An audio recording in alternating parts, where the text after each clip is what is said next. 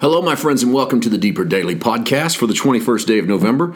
This is Paul. Thanks for joining me. We are doing a little chapters introduction to our new book, Greater Than Jonah. And for the last two podcasts, we've introduced this new book that we are very proud to present to you as our latest work, and it will be shipping out by the first day of December. So we want to encourage you, get online, grab your copy. We'll tell you how to do that in a moment. Let me introduce you to the fourth chapter. And all we've been doing in this little run is just showing you the highlights of the chapters to try to give you an idea of some of the things you can expect in this book, because it's not just a book about the book of Jonah. It's not a commentary on the book of Jonah, but there's a lot of comments about the things contained in the book of Jonah. We do this as a way of accenting our Lord Jesus and showing what we can learn about us in the book, but what we can learn about the greater than Jonah, the Lord Jesus. Chapter 4 is titled Riders on the Storm, and it emphasizes the storm that chases Jonah across the sea after he effectively tells God no by going down to Joppa and buying a ticket on a boat to Tarshish. That's almost the equivalent of a boat to nowhere. This chapter explains what Tarshish means, or could mean. And he goes into the boat and falls asleep. And we pull back to the 30,000-foot view and show you, this is the first segment of that chapter called Two Riders. We show you two riders on two boats going through two storms, and both of them are asleep. Jonah floating on a boat across a sea, asleep while a storm rages. Jesus floating on a boat across a sea while a storm rages. Jonah's riders are trying to determine why this is happening. Jesus' riders are trying to determine why this is happening. Both the inhabitants sleep through the storm and are then awoken by scared mariners and scared disciples. And then both have to confront the storm. Jesus, and we'll walk through what it looks like to actually rest in a storm, versus Jonah and the storm, what it looks like to sleep through a storm. Because I think there's some confusion. I think that sometimes what people are calling rest is straight up apathy. They assume that because they are not emotionally attached to a topic, that they are at rest from that topic. But it could be that we are avoiding the responsibility of the topic, and that is the ever-present battle in all of us to determine whether or not how we're treating it is true rest versus apathy. We show you how to determine that in this chapter of what real rest looks like versus a sort of pseudo rest. That leads to a segment called the useful and the convenient, which is where we take up the argument that when Jonah is faced with this call, he has to determine his usefulness in the midst of it, and not to confuse what is convenient with what is God's will.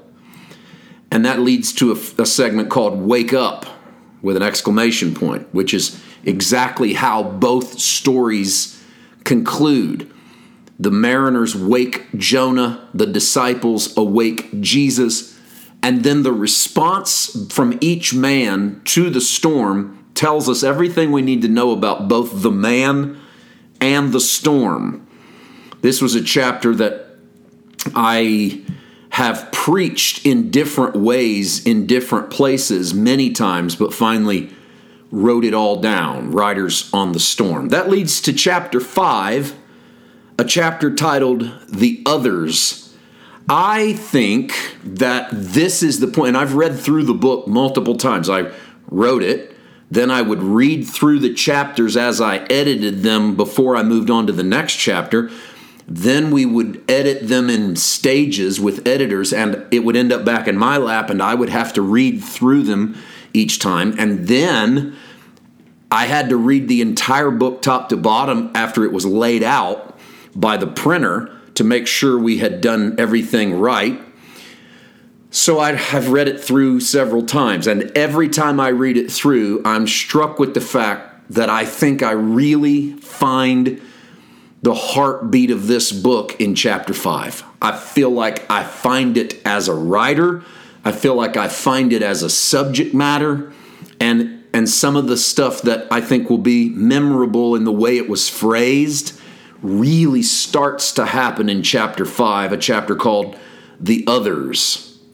And we have the first two segments of the chapter are Jonah and the others, and then Jesus and the others. And that's a pattern that you can see we use frequently through this book.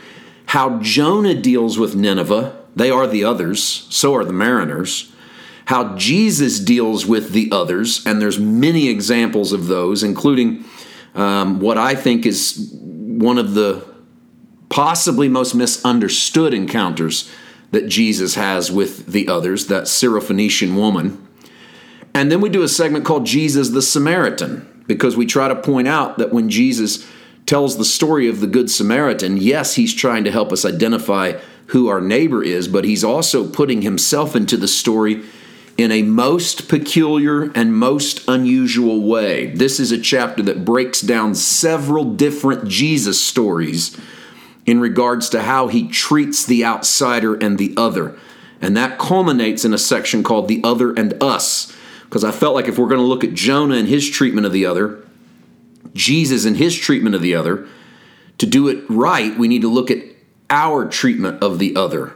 And I don't just mean our as in you and me, I really mean me. I don't know how you treat the other, but I know how I do. And so this segment, this might be why this chapter resonates so loudly with me, because I get to really put Paul White in there and see how I come out.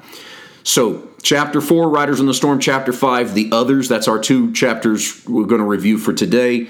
Just for brevity's sake, time's sake, I don't want to just drone on each day, just a couple of chapters a day to work you through this. I encourage you to grab your copy of Greater Than Jonah at paulwhiteministries.com.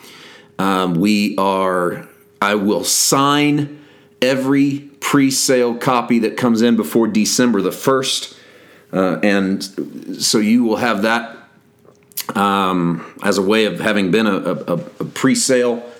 Also, we will have a PDF version, a digital copy available at our website on the first day of December. Whenever the calendar flips over, we will drop the digital version at our store, which will run considerably less than the hard copy of the book. All right, tomorrow we'll talk about a couple more chapters from this. Hope you have a great day. God bless.